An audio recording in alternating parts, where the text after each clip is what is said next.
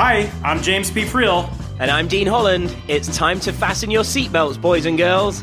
That's right. If you're an entrepreneur who's wanting to take your business to the next level and have a bit of fun while getting cutting-edge advice on your business, marketing, and sales, welcome to Just the Tips, arguably the best podcast in the entire world. I guess that's good, right? Yeah, sounds good to me. All right. That was easy. Yeah. That was the easiest thing we did all day. Yeah.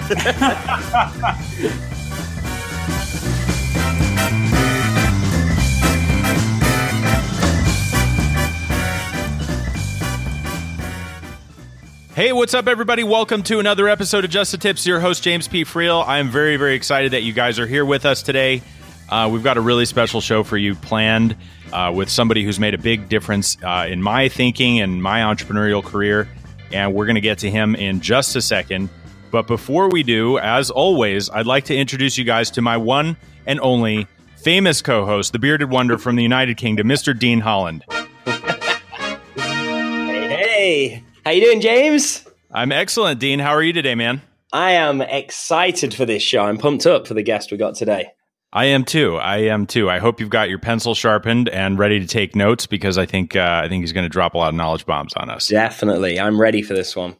Without further ado, and to release everyone from the suspense, we're joined today by Perry Marshall, who's a good friend, a mentor, and somebody who's made a tremendous difference in my thinking about how to market and really just think about my business strategically. Perry, welcome to the show, man. It's so great to have you. Thanks for having me. It's great to be in the conversation and great to meet you too, Dean. I haven't had the opportunity to shake your hand yet, but one of these days, I'm sure. So yeah, it'd be great. The adventure begins. Yeah, I'll make it worth the wait. It'll be a good, solid handshake. I wouldn't count on it, Perry. Dean's, So Perry, I know like a lot of people, in the internet marketing world and everything know you for, your work in, you started out in Google AdWords and things like that. But more recently, I guess I shouldn't even say more recently, but one of the things that I feel like you've made a tremendous impact in the way that I think is the use of the 80-20 rule. Yeah. And I'd love to get into that a little bit. But before we do, can you just sort of give everyone a little bit of background? Like, how did you wind up as an entrepreneur? Because you weren't always an entrepreneur. You're a little bit of a recovering engineer like I am. Well, the engineering, the first business I ever had was when I was in junior and high school, and I was selling stereo equipment. I was building speakers and selling them and doing custom installations and stuff like that. And I was really into it, but I wasn't into it as an entrepreneur. I was into it as a technician. And the entrepreneur part was mostly a way for me to build something interesting and then be able to build something else. But I had to have the money from selling it, right? So as long as I kept the dollars turning from one project to another, then I could always do my thing. And when I was in high school, I did have a janitor job for about 6 months, but for the most part, I was able to earn my spending money with my little stereo equipment business. And that was great. But I really, really, really wanted to know how everything worked at a deep level, which is why I went into engineering. The reason that I really got into entrepreneurship, it came from getting recruited or sucked into, you might say, Amway, which you kind of chuckle, and there's a lot of tragedy to that story, honestly, but it is a rite of passage. That sort of thing is a rite of passage for, as far as I can tell, at least a third of all entrepreneurs. Yeah. Like, you can't dismiss it. If only for that one reason, right? And what happened was, my friend Bill was trying to recruit me, and we went to this meeting, and the guy's talking about making $2,000 a month, like part-time. And I'm not connecting to this at all. I mean, I thought it was an interesting concept, but like, why would I actually do something like this? And my wife says, look, Perry, if you graduated from school and you were making $2,000 a month on the side, which at the time was basically enough to live on, what would you do? And all of a sudden I realized, well, I wouldn't go get a job. I'd go start a speaker business, or, I would go do something like that. I would start some kind of a technical business, because then I could do what I wanted instead of punching a clock and just doing what somebody else wants me to do. And she's like, well, okay. So, like, is this something you want to do? And I was like, oh, well, that would actually be really great. If I made a couple $1,000s a month part-time, then I would have all these options in my life. And so I dived into that. Now, I was terrified. I was absolutely scared to death. And I had all kinds of hang-ups and nervousness and everything else. But how old were you at the time? 21. Okay. Oh, nice. And so now I'm like picking up the phone and I'm driving to all these meetings and I'm getting indoctrinated. I'm drinking the Amway Pink Kool-Aid. And after a while, I got really fascinated with it. It was like, wow, this is a pretty deep rabbit hole. And it was. Now, I never was successful with that. Mostly it was 6 years of banging my head against the wall and eventually figuring out that everything they told me was a half truth. Like just about everything. Okay. Right. Like down to, every single point that they were trying to make at one of their presentations. It was all like half true. And starting with, you're going to own a business. Well, you didn't really own anything. Okay. Yeah. but I got a tremendous education from that. And in the middle of that, now I'm working as an engineer. I've moved to Chicago. I'm in the acoustics business and I get laid off from my job and I go into sales. And that's really where the learning curve starts in earnest, because, now I got to earn a living doing this. And I had the sales skills that you would expect an Amway distributor to have, which is shaking hands, putting on a suit, looking nice, being able to steer a conversation, being able to answer objections and all that. I understood that, but I didn't understand anything about business to business sales or, how purchasing departments work or, how you put deals together. I didn't know anything about that. And so that was 2 more years of bologna sandwiches and ramen soup and failure and everything. I mean, man, my failure quotient was just choking. I mean, basically almost my entire decade of my 20s was just one failure after another. But, I guess it learned me pretty good. So let's talk about that for a second though. But you kept going. Like, what do you think is the reason that you kept going, and that, some people who encounter these obstacles and challenges and everything just sort of quit? Like, why did they throw in the towel, and why didn't you? Maybe it's some Amway Pink Kool-Aid. They convinced me, rightly so, that if I lapsed into a mediocre career of punching the clock and working for the man, I would never get out of it. Right.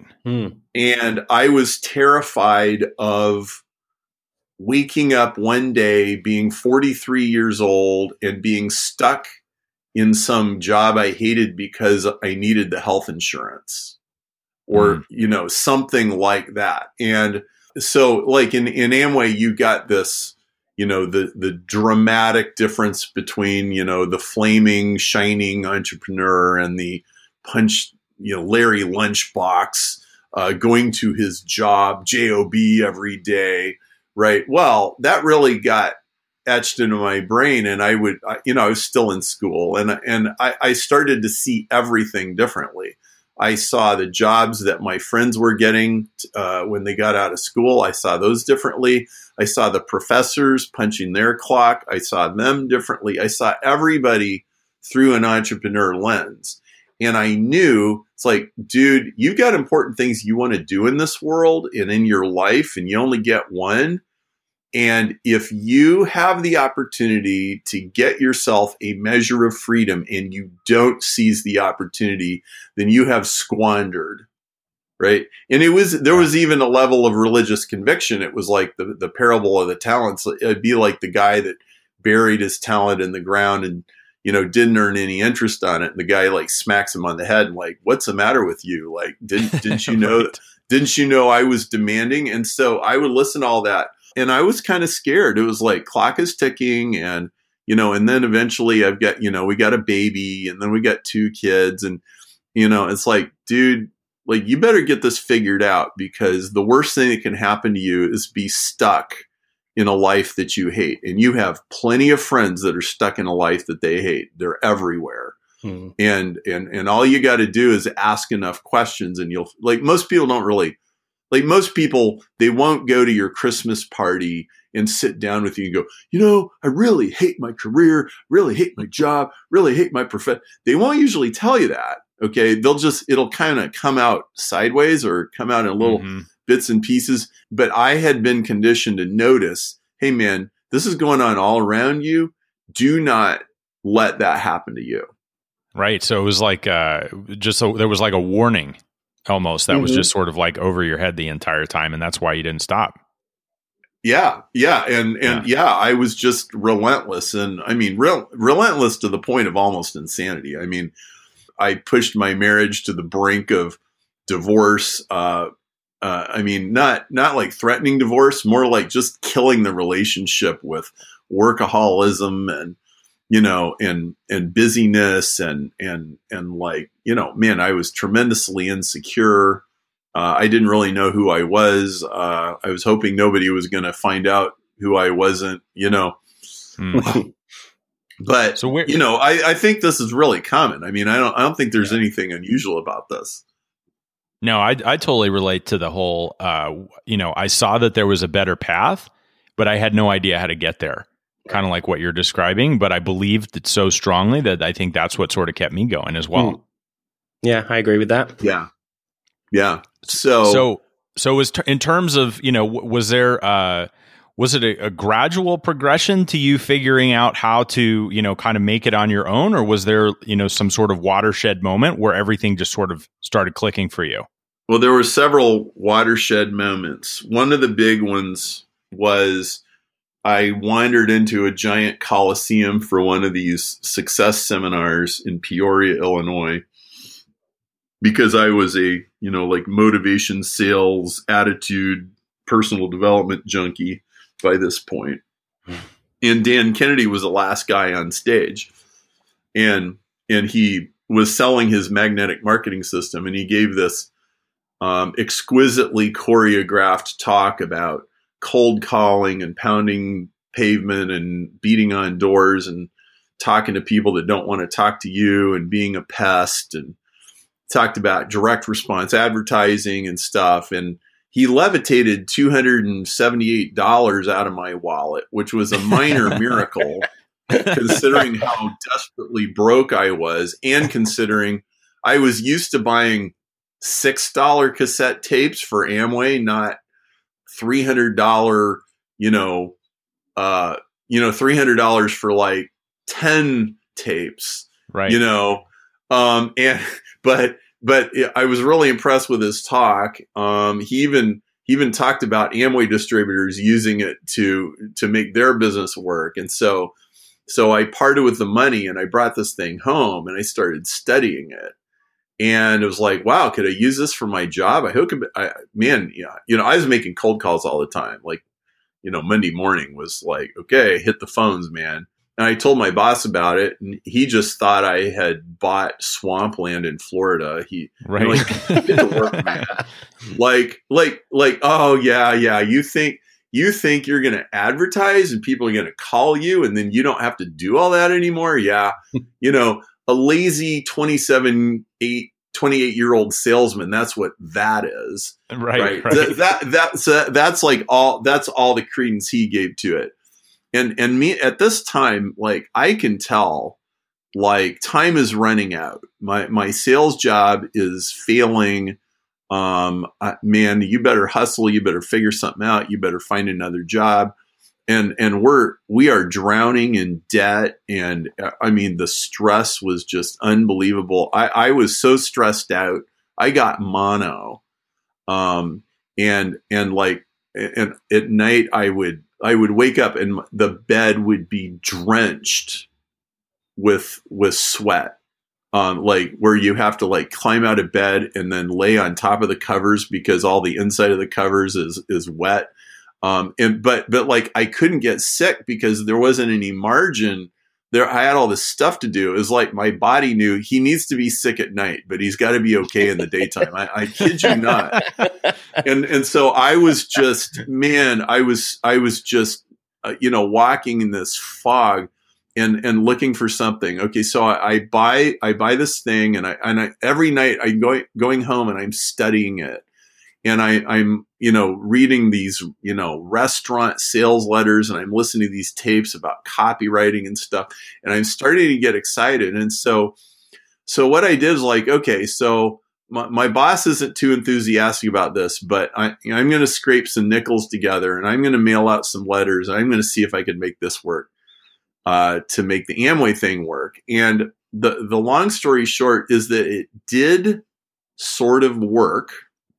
And I sent in my sales letter to Dan Kennedy because I had a critique coupon, and I slaved over this thing. I wrote the best sales letter I knew how to write at the time, and I sent it out, and I got like a 1% response. And Dan writes me back, and he goes, "Well, that's not a bad sales letter. Like you did a pretty good job, and considering what you're selling here." And everything else, a 1% response is pretty respectable. And I was looking at that 1% response and the cost of it. And I realized, okay, you've been doing this with shoe leather and manual labor for the last 5 years, and you just switched from time to money. And if you do the math, the economics of this thing doesn't work. Like it just doesn't work. And it was like, oh, now I've already tried a million things and none of them worked. And then I tried this, and this sort of worked, but the dollars in, dollars out, it will never pay out. Mm-hmm. Right. If all those Amway distributors, if you had to spend money to get them in the room like direct marketers do, instead of spending the time of uneducated, excited ambots, right? Love that. It's like, This doesn't wash. And then by this time I know, there's mail order businesses. There's a million products out there. There's all kinds of ways to sell stuff. Like I've been exposed to this whole other world of direct marketing. There's catalog businesses. There's guru businesses. There's people selling all kinds of crazy things in the mail order world. And this is even, the internet hasn't even really hit yet at this point. And I'm like, wow, Well, so here's what happens. I get fired from my job. I want to say it was like the Thursday a week before Thanksgiving. I walk in the office. Hey, Perry, I need to talk to you. And I'm not feeling like this is going to be a good conversation. Like, Perry. This isn't a promotion coming up, is it? Right. Hey, we want to give you a bonus. We're done. And I remember my frozen chicken fettuccine lunch. Seeming a lot more expensive. And I remember I brought it to work and I was going to put it in the refrigerator, and I get called into Wally's office before I can do that. And I take my chicken fettuccine and a couple other things off my desk, and I walk out the door, and we're done. Right. And I put it in my car and I drive home, and I walk in the door. It's 9:00 in the morning, and she looks up. I don't even say a word. She goes, "You got fired, didn't you?" So now I'm going to eat my chicken fettuccine. Yeah. Happy my Thanksgiving, babe. Here we are. We've got a 1.5-year-old baby, 2 years. Yeah, something like that. And so what happens is I had been interviewing for this other job, and I managed to get a job offer from them 1 or 2 days later without them finding out that I had gotten fired from the previous job. And not only that, my old boss told him I was a good guy And I want to say it's because, well, A, he knew I was a really hard worker, even though it wasn't working. And I think he thought, the way I did, that the job just wasn't a very good fit. And we had tried to jam a square peg into a round hole. And so he even gave, they asked if they could call him, and I said yes. And I don't remember, I must have called him and checked or something. Anyway, so it all seemed okay. So I get hired. And so it's like, wow, when I come back from Thanksgiving vacation, the following Monday after Black Friday, I have a new job. And I was actually kind of excited about it. And when I was in Nebraska for Thanksgiving, I was visiting my brother-in-law, and we're riding in the pickup truck. And his son is studying electrical engineering just like I had, like 6 or 7 years earlier. He's, a little younger, and he's in school. And Brett goes, Perry, you and Laura kind of struggling a little bit. Is it going to be there for my son, or is like this a bad career choice? Right. And we've driven Nebraska in my 1985 Toyota Corolla with 186,000 miles on it that makes blue smoke because it burns oil. And, we've got the baby seat in the back and everything. And I said, look, Brett, I've taken a lot of risks that most people wouldn't take. And, if your son just studies electrical engineering and gets an engineering job, he's going to be just fine. I wouldn't worry about it too much. Right. But I get home, and this job, so this is December of 97. It's just before the internet really start to hit. And this company is an engineering company, and they have a website, and their customers are using the web. And I figured out, before anybody told me, I had the sense to figure out that direct response marketing on the internet is pretty much exactly the same as direct mail. That a web page and a lead generation magnet, offering information in exchange for somebody's contact information, all that stuff, it's basically the same thing. And I'm reading Dan Kennedy newsletters because this is like my good ship hope, man. Like, right, man, like if something doesn't work here, and I had a real, kind of come to Jesus moment with myself about like, dude, what are you doing, and what are you selling, and what kind of job are you really looking for? Because like, man, like if you screw this up, you're probably going back to Nebraska and living with your wife's parents. Like and how much? No chicken Alfredo either. Yeah, no chicken fettuccine. We're gonna be eating roast and potatoes, man, on a farm. Okay, right. and not exactly the entrepreneurial vision that you had. Oh man, yeah. Well, and her parents. Okay, I have sympathy for anybody whose daughter marries a guy that nobody's too sure about,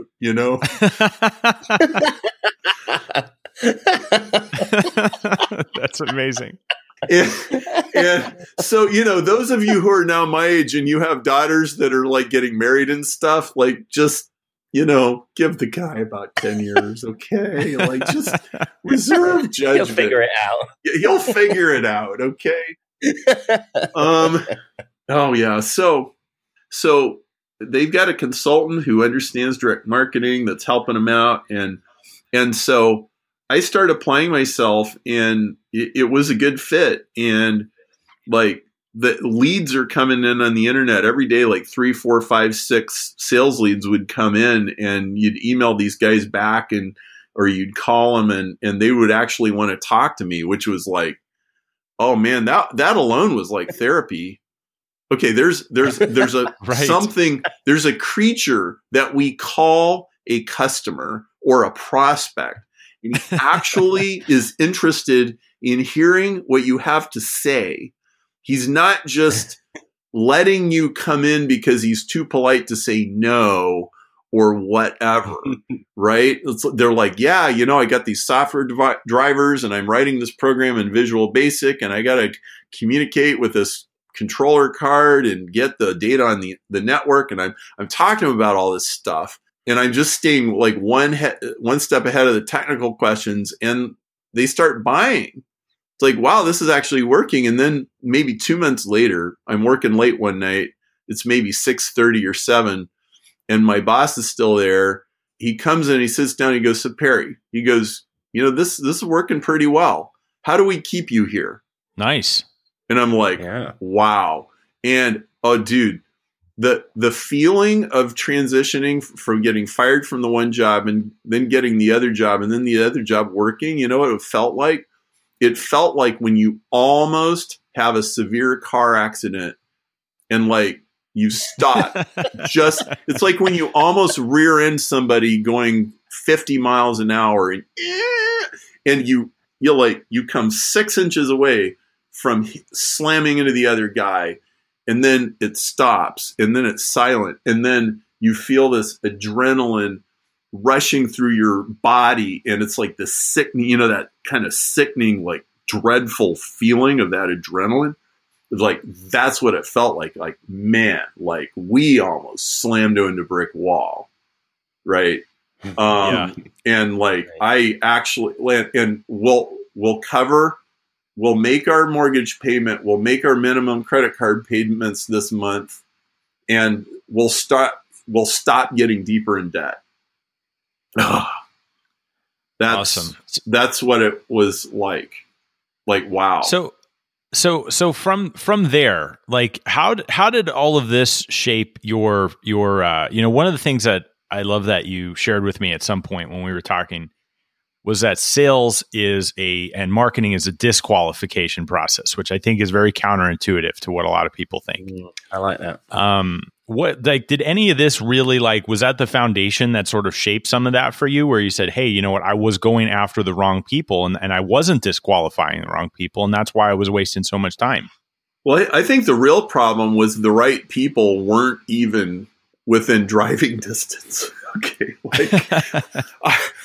I was so naive, and I didn't understand what a USP was, a unique selling proposition. I didn't know how to evaluate one. I didn't understand anything about niche marketing at all. I don't think we're at the point of understanding disqualification yet. I mean, we can totally get to that, but where I was then was figuring out what I was good at and what my strengths were, and not trying to be somebody I wasn't. Okay. And so listen, all the Amway tapes and like the Zig Ziglar recordings and the motivational speakers, like all this kind of stuff, they had me trying to be someone I was not. And look, these people they're fun to listen to, and they're really inspiring. And even if the Amway business is really has a lot of problems, I mean, they were real people. Okay. Mm-hmm. It wasn't like the stories were made up. Okay. And I was trying, I didn't understand. There's just so much I didn't understand about myself. And so one day at the rep job that I eventually got fired from, we went to visit one of the companies we represented, and we walked into a meeting and everybody's introducing themselves. I said, I'm Perry, I'm an electrical engineer. And my boss, Wally, goes, "Perry is a sales guy. Sometimes he forgets what his job is." Right. Okay. It's bonks me on the head. No, you go down a couple notches. You're not an electrical engineer. You're supposed to sell stuff. Okay. Well, they did not value my technical expertise. And over and over and over, my technical expertise would get in the way because I wanted to go see a customer and solve a problem. They wanted me to go see a customer and get a purchase order. Mm-hmm. Okay. And I felt like a car salesman if I wasn't there because there was a problem to solve. But the product line they had, it was not a product line built for a problem solver. There was some things that you could problem solve with, but they weren't profitable. They weren't competitive. Okay. And so I was just really in a jam. And so I had to figure out my USP as a salesperson. And my USP as a salesperson was Perry he's friendly, he's a people person and all of that, but he's also got an engineering brain. If you have a complicated problem and you need, outside input and you want somebody that can put things together and make it all work, this is the kind of sales guy you want. And that the new job was a fit for that. Their products were much less commoditized too. That's another thing, was a lot of the stuff I was selling the previous job was kind of Me Too stuff. It's like you could buy it from 4 or 5 different people and it was just a matter of price and delivery. And I had to have something where, we are the only company that sells a product that does this very particular thing. And once I had that, then it wasn't very hard to sell. And then I could focus on solving the problems. Now, just want to zoom out and say different marketers, different salespeople bring very, very different things to the table. And if you don't know yourself, then other people are just going to shoehorn you into whatever their thing is. And it's going to be miserable. It's why I created the marketing DNA test, which is in the 80-20 book. It's because I started... It was really clear to fast forward 10 or 15 years later, and I'd worked with hundreds and thousands of salespeople and marketers. And I started to see these patterns like, well, there's some people that I would call hostage negotiators, and you just throw them into a sales situation. They'll just figure it out and they'll somehow get the order. They get the person to agree and they walk out the door. They don't even remember what they said and they can't explain what they did, but they'll do it, right? Then you have a totally different kind of person who's like, they'll sit in a cave for 4 months with no light, like in a candle, in a laptop, and they'll write emails and copy, and then they'll press send after 4 months of work, and then they'll make $1 million, right? And then, right. And then there's people they'll like edit videos, or there's people who use spreadsheets, or like there's all these different kinds of salespeople. And so like, I'm hoping you're not thinking, well, this is just a story for people who are engineers. No, it's like, well, whatever you bring to the table, you better understand what you bring to the table, and you better understand how you do sell and how you don't. And I think the real disqualification I learned first was stop trying to sell in ways that don't fit who you are, that actually humiliate you. Like, Wally's embarrassed that this guy thinks he's an engineer. It's like, well, man, like talk about and it's not even his fault. I remember probably 3 or 4 days into the job, one of our manufacturers came and did some training. And I remember sitting there about halfway through the day, I thought, this stuff is too unsophisticated for me. Mm. I should probably just quit right now and take that other job offer I had. But I couldn't make myself do it for a whole bunch of reasons you could probably kind of imagine. I didn't have the courage to just back out, say, stop this thing. I should have probably, but I didn't. And now I find myself in the situation. And so, I did make this situation. I mean, it's not this guy's fault. And he was a really nice guy, by the way. I mean, they were wonderful people, but it just wasn't a fit. Right. Right. Yeah. And I think that's also true for, not just at an individual level, but there's probably, and maybe this is something you want to talk about a little bit, but there's businesses that are trying to be something that they're not, instead of just being who they are. And that, like, I feel like that sort of waters down their own USP when they're not really sure who they are and what value they provide to the world. Oh yeah, I think your business is usually, especially if you're a small company, business is almost always an extension of the founder's personal USP. And so, like, like you really got to take the time to know who you are and what you know and what subjects you're in. How there's this old saying, how we do anything is how we do everything. Mm-hmm. And it's kind of true.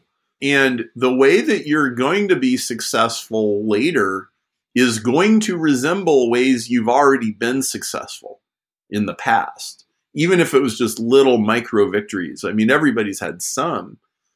And so I had to really get real. And once I did some soul searching and started getting honest with myself and stopped trying to be somebody I wasn't, things really began to open up.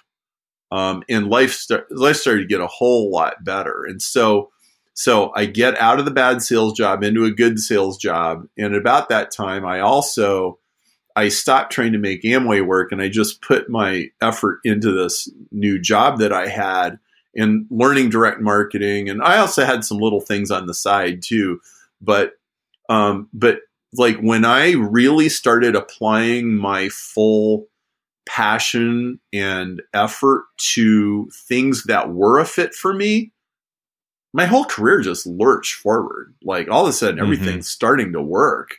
It's like, and I had to learn, like, just because you're fighting in the water with Leviathan, and you're wrestling and struggling and you're in the mud and you're in the butts, just because you're doing that, it doesn't make you a good guy, and it doesn't mean you're doing the right thing. Like I had some idea, like, man, you got to struggle and you got to, gut it up, and you just got to, well, maybe sometimes.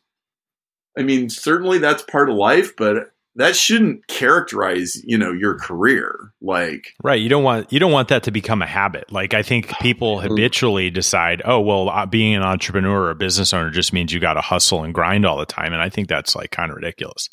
Right. A young guy who same age as I was when I was going through all this, he was talking to me just the other day, and he goes, Perry, how important is it to just like endure pain? And I go, well, what do you mean? Like, boy, there's a lot of ways to answer that. And he goes, well, I heard this guy in a podcast and he just decided, man, I'm going to get in shape. And he ran 70 miles and then he fell down on the ground and, his urine was bleeding and then he said, no, I'm going to run 100 miles. And he just got up and he ran 30 more miles after his urine was bleeding. And I go, he's like, isn't that kind of important? I'm like, no. It's important to avoid. Like I said, listen, pain for the sake of pain. Like, no, like, okay, if you're willing to endure pain and you want discipline and stuff like that, how about you just tackle the hardest problem that you can find that you think is still within your capacity to solve? And like, if you're going to endure pain, how about you actually solve a problem in the process? Okay. But like physically punishing yourself just so you can have more discipline, like that's masochistic. Like, but I was operating in a certain amount of masochism. And if you look at the church I grew up in, and then you look at Amway, it was like, oh man, these people love punishment. Like I was conditioned to like it. It's like, man, I just drove 3 hours each way for a no-show. I must be a good guy. Yeah, man. You drove 3 hours for a no-show. You're a good guy. No, you're stupid. No, you're just stupid. Oh, my word. I mean, no wonder my father-in-law was really nice. I have to say that. Like, man, they put up with this for a long time. He's like, what on earth is happening over there? Right. So contrast that with leverage, right? Because 80/20 is about getting leverage on everything. It's like it's a way of seeing things, a way of seeing the world. Like that's totally opposite from pain for the sake of pain. That doesn't even make sense in the paradigm of 80/20. Absolutely. So 80/20 says 20% of what you do produces 80%. So that's a 4x leverage. And the other 80% of what you do only produces 20%. So that's a 1/4 X leverage. And the difference is 16X, right? And it's pretty much true. Like the difference between the stuff that doesn't work and the stuff that does work is like 16X. Now, when I was in the middle of this, like I was just a squirrel that couldn't find an acorn to save my life. I mean, like nothing worked. I was just, and then on top of that, I've got this thing in my head drilled in from Amway: winners never quit and quitters never win. Quitters never win. All those quitters, I send them postcards from Tahiti because they're losers, right? And all those people that said no, I had that guy in my downline and he quit, so I send him postcards now. Like this is the kind of stuff that I'm being indoctrinated with, and so like I wouldn't quit something that wasn't working. Okay. It was like, look, you try stuff until you find something that works. And the only way you can try stuff is to quit what you were doing that didn't work. Like if something doesn't work, quit. Now, of course, yeah, I know Edison's got to do 5,000 filaments before he figures out how to make a light bulb. I know that. Okay. And there's some judgment and some wisdom in knowing what to quit, what not to quit. And we're all going to get some of those wrong. Right. But the definition of insanity, doing the same thing and expecting different results, like, well, it applied to that too. Like they would tell me that and then not apply it to what we were doing. Right. And so, man, like I guess if you get anything out of this story, I hope that if you've drank pink Kool-Aid and done really stupid things in your life and embarrassed your wife and embarrassed your father-in-law and embarrassed your mother-in-law and embarrassed your brother-in-law, it's like, well, there's still hope, you can still get smart eventually. Well, and in the case of Edison, right, he didn't try the same element over and right. Over, let's try tungsten. Yeah. That was like number 5,000. Well, tungsten happened to work. Okay. Yeah. Right? Yeah. It would have been ludicrous for him to keep trying the same thing over and over. But he was smart about it. And it was the goal was the light bulb. The goal was not, I got to make this particular element work inside the light bulb. Exactly. So Perry, is there anything that, you just sort of think from an 80-20 perspective that people get wrong when thinking about it? Like, I think there's there's a level of awareness that people have, like, oh yeah, okay, that sounds good. 80% of my results come from 20% of my effort, but then they sort of don't apply it. Like where do things get lost in translation from the theory to the application? I think 80-20 is counterintuitive every step of the way, from white belt to 9th degree black belt. I think every single rung up, you're adopting another counterintuitive set of practices. So it's very counterintuitive for people to look at sales as a disqualification process and say, I'm not even going to try to sell people something until I know that they have the money, they have a bleeding neck, they buy into my USP, they have the ability to say yes, and it fits into their overall plans. If it doesn't fit those 5 things, I'm not even going to waste my time or theirs. And so that also runs up against the Protestant work ethic. So my belief was, dude, you just work. You work and you work and you work. And eventually you start to deserve for your work to be effective. And you deserve to get respect. And you deserve to get money. You work causes you to deserve. Well, even that is seriously flawed. Okay? So a lot of times the money people get, the opportunities people get, has nothing to do with what they deserve. Mm-hmm. either in the past or in the future. Like, the money showed up because you met an economic need in the marketplace, and how hard you had to work to make that happen has very little to do with it. I'm not saying nothing, but the correlation is very small. Like, if you said, what's the correlation between incomes and hours per week worked? I'm going to guess the correlation might be about 55%, which is, 50 is none, like, it's like certainly people that work harder tend to make more money, but even that's not always true. And some people just like some people make money because they refuse to work hard, because they find shortcuts. There's a laziness that can be extremely productive. And so, and I've probably only gotten to Greenbelt at this point in the conversation. We're not even talking about anything advanced. It's totally counterintuitive for people to fire customers. What? Mm-hmm. Well, you're losing money on 10% of them. I'll just about guarantee you. Almost a dead certainty, 10% of your customers are losing you money. And if you don't know it, or you're not letting that happen very, very, very deliberately and strategically, like a loss leader for a very strategic reason, then you're just ignorant. But it's a very common kind of ignorance, right?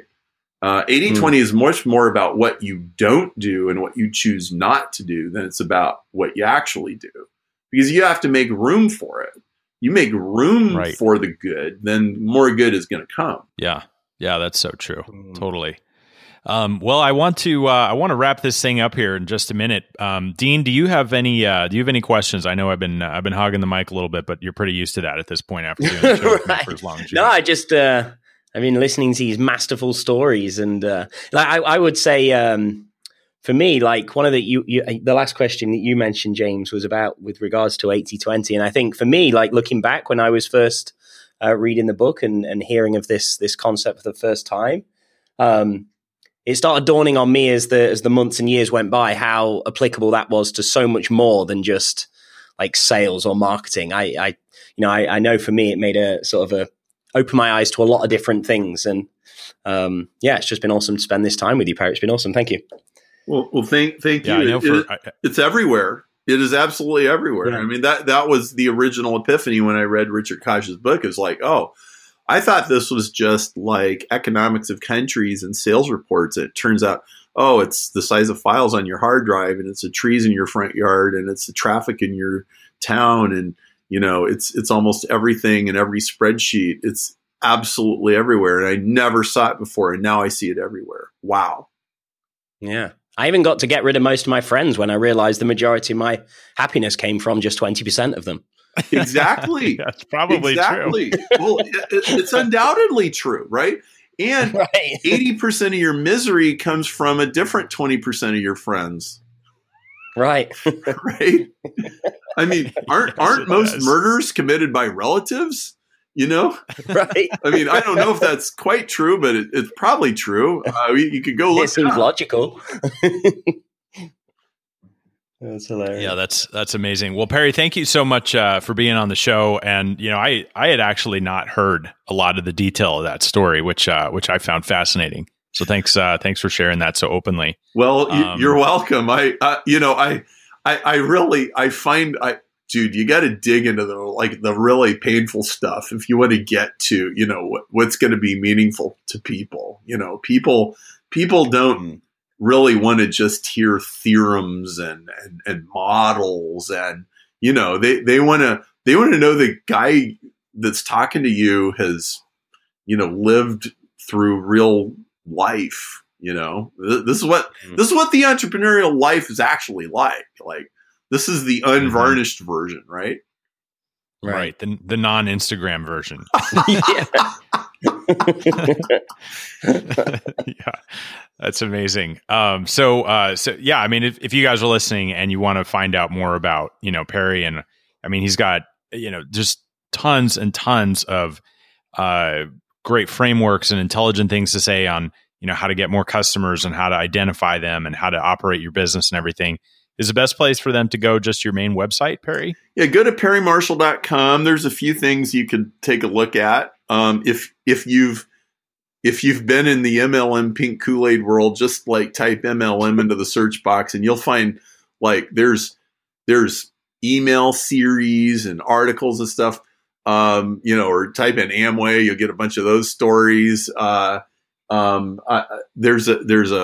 There's a email series called the 30-Day Street MBA that's right on our homepage that I think you probably like a lot. And you should definitely take a look at 80/20 Sales and Marketing, my book, which that's the book I wish I had when I started all this. If I had 80/20 Sales and Marketing the day I got laid off from my engineering job, oh man, like I would have saved easily 5 years of misery. So hopefully I'm saving somebody else 5 years of misery. Well, I think you saved me 5 years of misery, although I'm still doing the show with Dean, so I got to cut that out, and then life will be better.